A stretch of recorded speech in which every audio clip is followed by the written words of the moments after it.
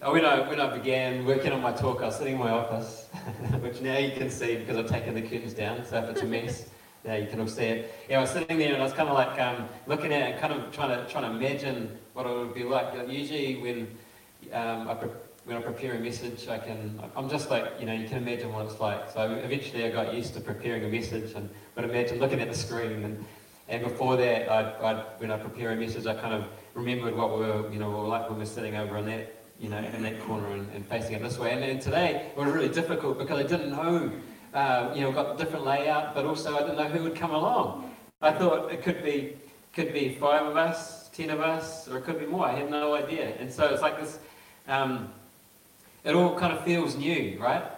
Yeah.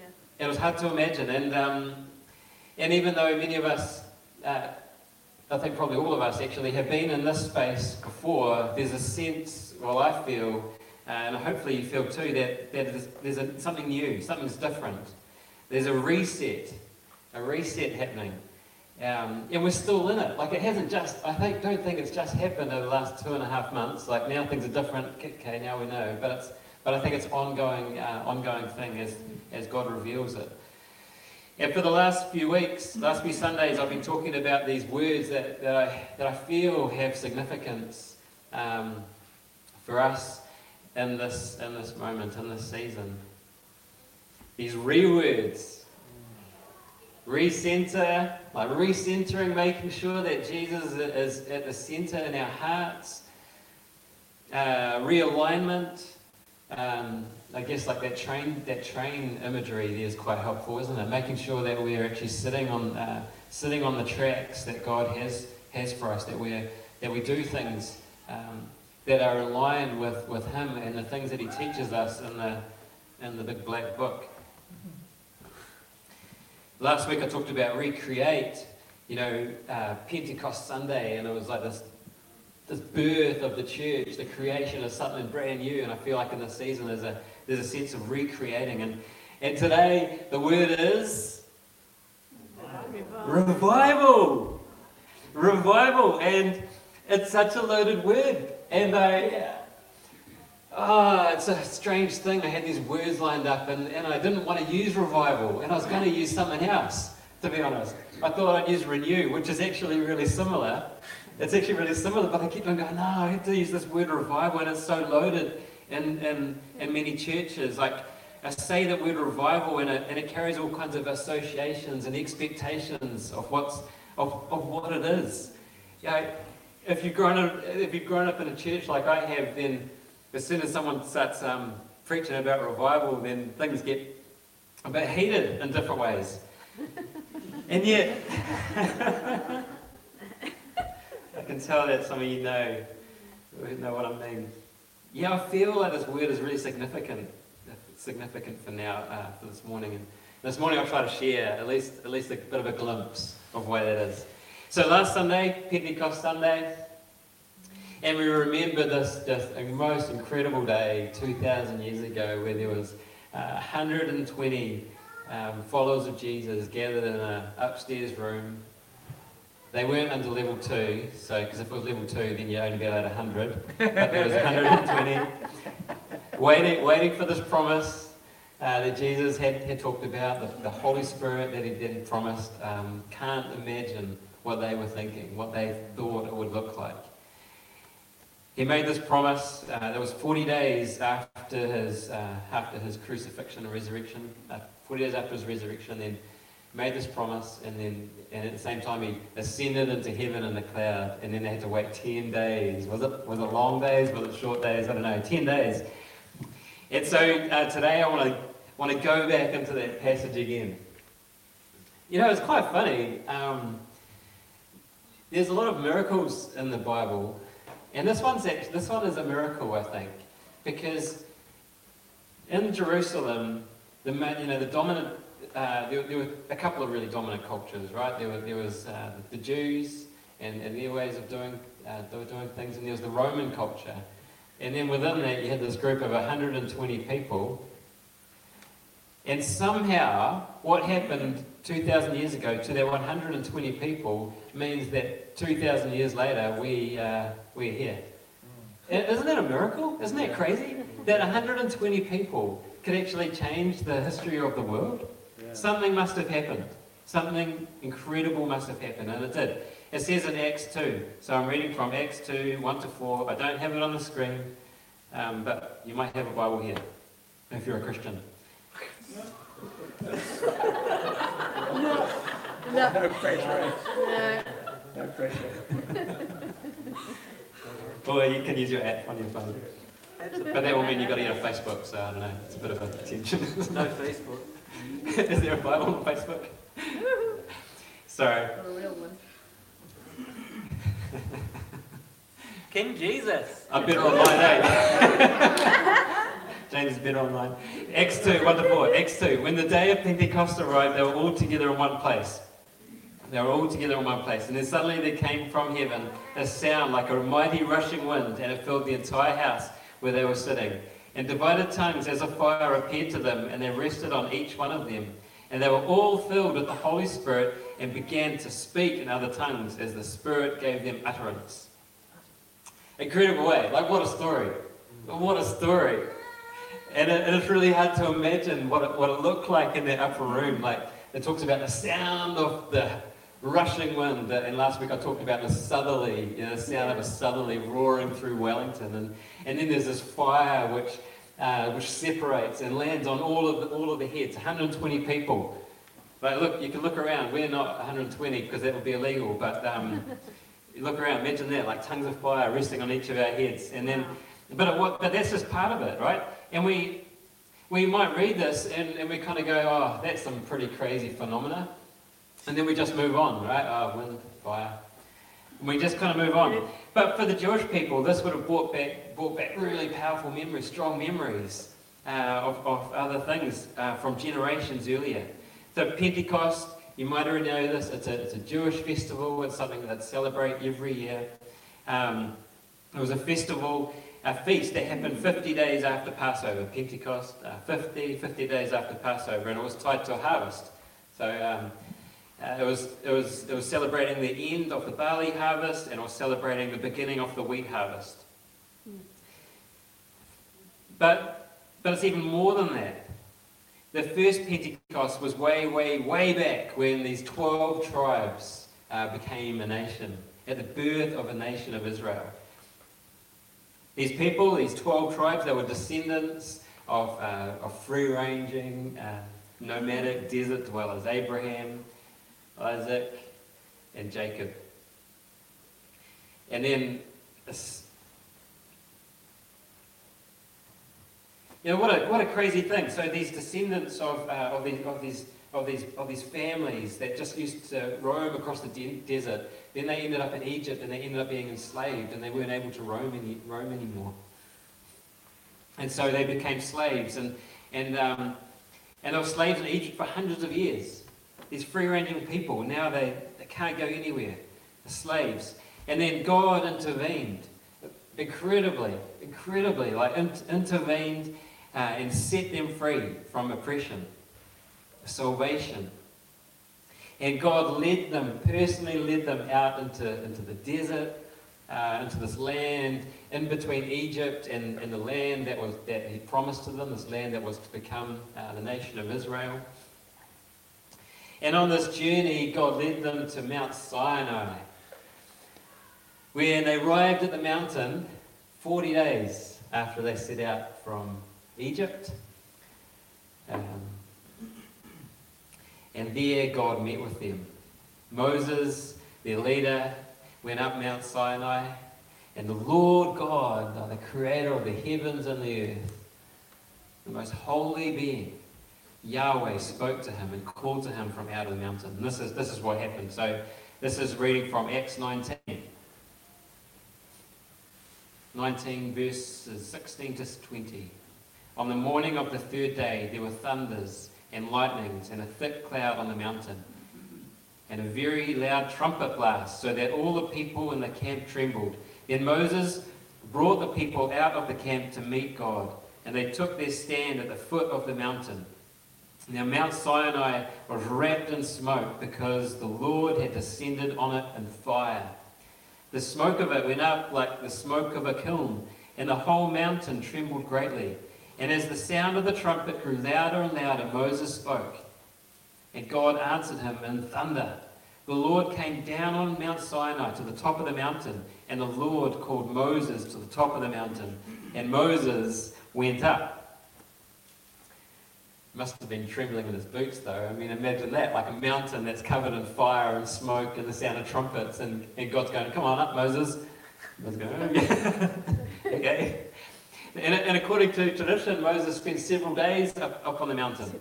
And the Lord gave him instructions for this new nation that was being born. You know, they'd been in slavery in Egypt for hundreds of years, and now God was taking these people and building them into a nation, and they needed to have instructions. And so he gave them instructions, these laws and yearly rhythms, including Pentecost, festivals, and ways of life that this new nation needed. And it was all tied together under a really unique kind of relationship, a covenantal relationship, this amazing relationship with Yahweh, the Lord God, creator of the universe. I mean, if you want to have a relationship with anybody, you want to have a relationship with God. And he gave them that. So when Moses returned to the people from the mountain, it was 50 days after Passover. 50 days after they'd been liberated from Egypt. That's pretty cool, eh? Pentecost comes 50 days after the Passover. Passover time was when Jesus died and was resurrected. 40 days after the Passover, Jesus ascended in a cloud to heaven, which sounds kind of similar to Moses ascending the mountain in the cloud to meet with God. 10 days later, 120 disciples. So 10 days after Jesus ascended, you've got these 120 disciples, including the 12 apostles. All these numbers, eh? They're fantastic. 12 apostles, all together in a room in Jerusalem, praying and waiting. Like the 12 tribes of Israel, waiting at the foot of Mount Sinai. What's Moses going to come and tell us? And then the Lord descends on them, the Holy Spirit. And there was this massive sound. So on Mount Sinai, the sound was of all these trumpets going full tilt. And then in the upper room in Wellington, it sounded like a southerly. Tongues of fire separating and resting on each of them. Jewish minds would have remembered the Lord descending on Mount Sinai in fire. And the massive sound. At Mount Sinai, only Moses drew near to God. Only Moses was the one that heard from God. The rest of the people, they were too afraid. They said, don't let the Lord speak to us. And can you blame them? Like, seriously. Trumpets going full tilt, the fire, the smoke, and the ground was trembling. No way. They didn't want God to speak to them because they thought they'd be destroyed. They thought they'd be killed. The powerful, purifying presence of God, it was too much for them. Now Moses, though, he was a different case because he had encountered God before. You know, when he encountered God in the burning bush, when the bush that was burning but didn't burn. You know. So somehow he had a bit of boldness. Anyway, at Pentecost, the fire of God fell on the 120 people, and thank goodness they weren't destroyed. The fire of God rested on them, baptized them, permanently transforming them. What did I talk about last week? Pickling them. Well, yeah. Turning them from cucumbers, which we all know are pretty average vegetables, and then into something that actually tastes good. A gherkin. That both good. Yeah. Both ends, right? Yeah. And the first thing that these guys do, I know I talked about last week, but I just got to go there again. The first things that these men and women did is they began speaking in other languages as the Spirit of God gave them words to say. The first thing that God wanted to do was to speak in different languages. And so this is speaking different languages to other people. I mean, it wasn't just to impress friends. So Acts 2, 5 to 11, it goes, Now they were dwelling in Jerusalem, Jews, devout men from every nation under heaven. And at this sound, so there was this crazy sound, the rushing wind, the multitude came together and they were bewildered because each one was hearing them speak in his own language. And they were amazed and astonished, saying, Are not all those who are speaking Galileans? Which is a bit rude, isn't it? Yeah, it was rude. Are not all of those who are speaking Galileans? How is it that we hear, each of us, in his own native language? Parthians and Medes and Elamites and residents of Mesopotamia, Judea, Cappadocia,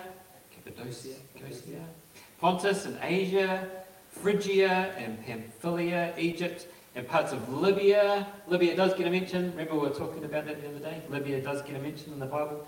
Parts of Libya belonging to Cyrene, visitors from Rome, both Jews and proselytes, Cretans and Arabians. We hear them telling in our own tongues, the mighty works of God.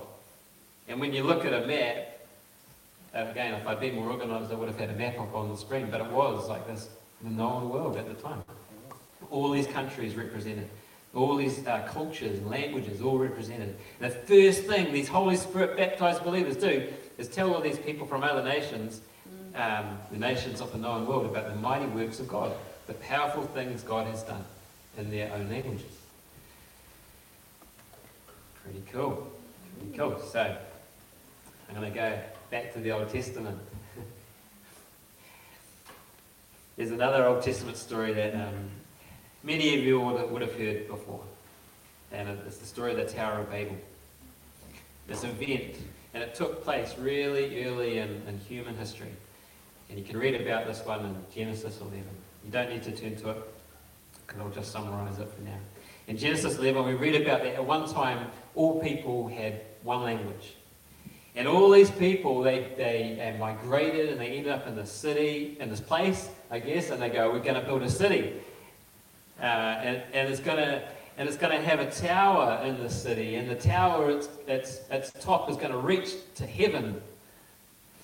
And we read a story like that and we go, oh, they ended up in a city, and it's like New York, and they're going to build a skyscraper. But that's not what it was. That's not what's going on. What they're doing is they're building a temple, a place for God to dwell, a place for people to be near God, because they'd say, I'm going to build a tower and its top's going to reach to heaven. Heaven was God's zone.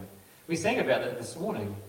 Let heaven come. We're singing, let your space, Lord, let your realm overlap with our realm, with the earthly spaces. And so they weren't Babylonians, it was before that. The people in the city of Babel, they decide they're going to build this temple. And we might think to ourselves, well, what's wrong with that? They're just building a temple because they want to be near God. What's wrong with that? Surely that's a good thing. And then you read the story and it's not. It's not a good thing, because the people of the city, they're building a temple to make a name for themselves. And that's what they say. We're going to build this city, we're going to build this temple to make a name for ourselves. Essentially what they're doing is they're trying to give themselves godlike status. And it was a self-serving project. They're trying to bring themselves glory. And I think that they're trying to use God. They're trying to contain God. They're trying to control God. And so God can't have this happening, and he intervenes. He intervenes, confusing their language and dispersing them from the city. And it's a blessing. It's a blessing in disguise. Having different languages is not a bad thing. He disperses them, and it's a blessing in disguise, because if God hadn't intervened, this separation the separation of humanity from God was only going to increase. It was only going to get worse. As they constructed their self-serving temple to bring themselves glory, they were destroying connection, relationship with God, their Creator. All right, so that's Babel. Now we're going back to Acts. I'm jumping back and forth. I'm time traveling. The Spirit of God falls on the 120 people to speak in different languages, to all the nations represented in Jerusalem, and it points back to this curse of Babel, this blessing curse that I've just talked about. It's a reverse of that. It's a reverse of the curse, because God's invitation, it's clearly not to a single race or to a single culture or a single nation, but it's to all people in all languages, all people invited to be reconciled to God. And since the beginning, this is what God has been doing. It's so amazing. There's a beginning. Time traveling again. We're going right back now to Adam and Eve, the father and mother of humanity. They, like the people of Babel, they desired God-like status. And they reached out and they just took it for themselves. When they ate from the tree of the knowledge of good and evil, that the Lord said, you should not eat from that. They separated. They chose to separate themselves from God. They became alienated from God by their own actions. And this division, this separation from God, so the separation from the source of life, the separation from the Creator, the separation from their purpose, it led to division internally within themselves. It led to division between people. You read in the next chapter in Genesis 3, I think 4, Adam and Eve's sons, Cain and Abel. They were both farmers. They should have been getting on pretty well. One was a farmer of the field. He worked the ground. And then Abel, he was a shepherd. He looked after the sheep. But the separation from God that had been initiated from Adam and Eve had worked its poison in Cain, who, jealous of Abel, goes and kills him.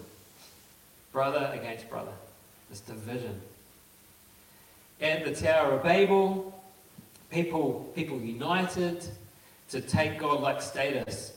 And the result was, instead of unity, was more division, more alienation from one another. And I think it makes sense. If God is the creator of all things, if God is the one who sustains all things, holding all things together in his hands, then if we're separating ourselves from him, if we become separated from him, then that division is going to affect all things. And we see this in families, right? If there's a division between a parent and the child, then there can often be a division between the children as well. We can see it all sorts of, we can have all kinds of examples where this happens. And I think the truth is, all relational divisions, all divisions in relationships flow from our separation from God, our alienation from the one who holds all things together. If you think about it, if Adam and Eve hadn't separated themselves from God, then would we have any separation in relationships now?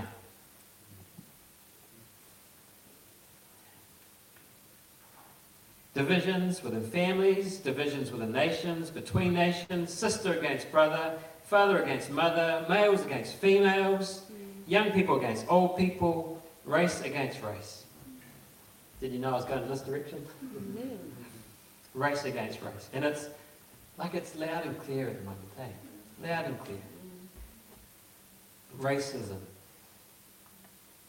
Prejudice, discrimination, antagonism directed against someone of a different race, based on the belief that one's own race is better, is superior. It's this deep separation. A deep separation. And it ultimately finds its roots, I believe, in humanity's separation from God, right back at the start. Right back at the start. So, church, what can be done? It's good news. At Pentecost, the Holy Spirit fell on those believers, and they spoke in different languages to all the people around them of the mighty works of God. If humanity's divisions separated, if humanity's divisions result from separation from our Creator, then reconciliation between people, between individuals and even between people groups, ultimately comes from reconciliation with God, our Creator. And this is the gospel message. The mighty work of God is that 2,000 years ago, Jesus, the Son of God, came to us. He became one of us, was born as a human being, and he went to the cross. And in a sense, he was divided. He was divided for us so that we could be united with God. You know, when we take the bread of communion, we break it, representing the breaking of Jesus' body. In a sense, he was divided for us so that we could be united with God. He reversed the curse of Babel's sin. He reversed the curse of Cain's sin. And he reversed the curse of Adam and Eve's sin. Through Jesus and Jesus alone, we can be reconciled with God. We can draw near God without the fear of being destroyed. The Israelites had this fear, but we can approach God without that fear. And this reconciliation, out of this reconciliation with God can come deep, genuine reconciliation with other people. In Ephesians 2, verse 13, actually this might be one you want to look up. It's a chunky passage, so if you do have your Bibles, then open it up. Ephesians 2, verse 13. Ephesians 2, 13 to 22. But now in Christ Jesus, you who were once far off have been brought near by the blood of Christ.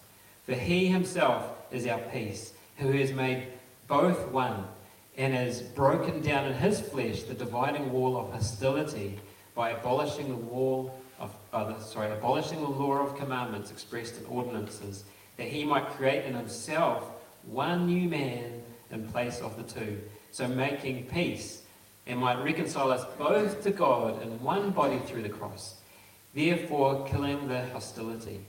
And he came and he preached peace to you who were far off, even us in New Zealand, and peace to those who were near. For through him we both have access in one spirit to the Father. So then, you are no longer strangers, you are no longer aliens, no longer alienated, but you are fellow citizens with the saints and members of the household of God, built on the foundation of the apostles, the prophets, Christ Jesus himself being the cornerstone, in whom the whole structure being joined together grows into a holy temple of God, holy temple of the Lord. And the word for today is revival. How did you end up here, James? To be honest, I don't know. But the word for today is revival. Revival is restoration to life. If somebody is almost dead on the road and you go and give them CPR and they come back to life, they're being revived. Revival is restoration to life. It's new life. Consciousness. Coming back to consciousness, vigor and strength. And in this moment, I reckon that God is breathing on his church. Yeah, come on. He's revealing stuff to us and he's breathing on us. His bride. The church is his bride. He's breathing new life into us. We can be restored to life as we are reconciled with our Creator, the source of life through Jesus, who is the way, the truth, and the life. And I know that many of you kind of think, I am reconciled with God, and you are. But I think as we understand, as we deepen our understanding of what this reconciliation means, what the Lord has actually done to take us from being far off to being near, to being sinners and with broken hearts and everything that's going on, to being saints, from being like in the prodigal son story, from being the prodigal who's eating with the pigs in the pigsty, to being seated in the heavenly places or enjoying the banquet in the Father's house. If we really, the more we get it, this changes our life. This is transformational. All people can be reconciled to God, and from this flows reconciliation with others. Because through this, we see other people as God sees us. We see other people as God sees other people. We see with God's eyes. We see other people as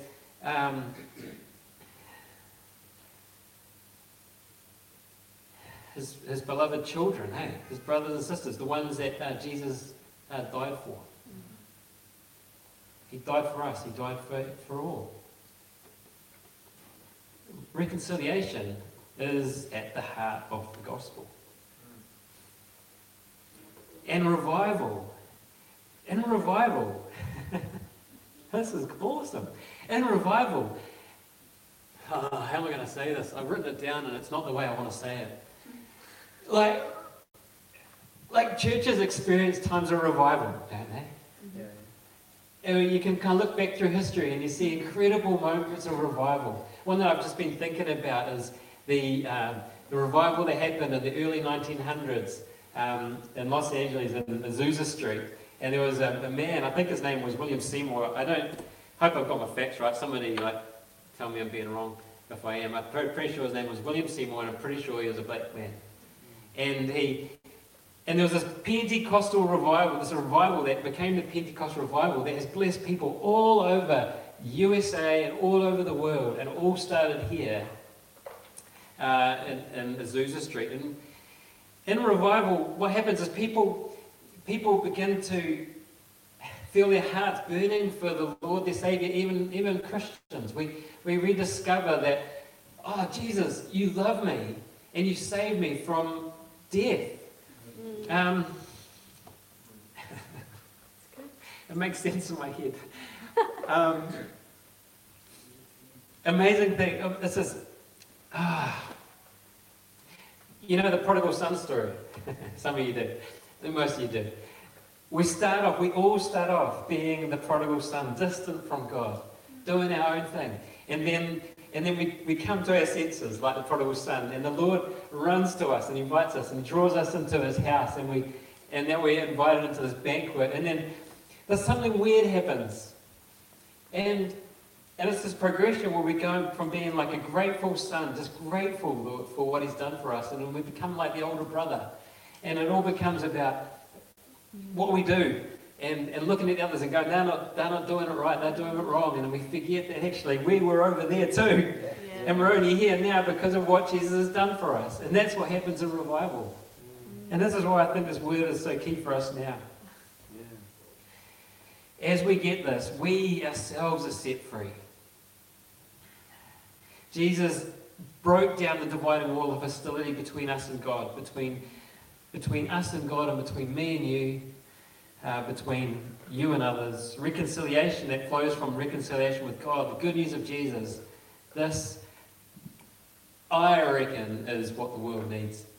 What the world needs. I reckon this is what Wellington needs. I reckon this is what Aotearoa needs. The good news of Jesus and what he has done is the solution our divided world needs. I think this is the gospel, and I wrote down right now. Right now. Do it. And let it happen, right? Like, what happened at Pentecost, it wasn't all about fire from heaven or wind. Like, that's part of it. But what was the miracle? Is that these people went out and they spoke in different languages to all the nations, these people who were nearby and far off, and all of them were invited into that relationship with God. And that's what we need again today. This is why in revival loads of people come to faith, because it's the people of the children of God understanding actually what they've got. Goodness me. I'm finished, Dad.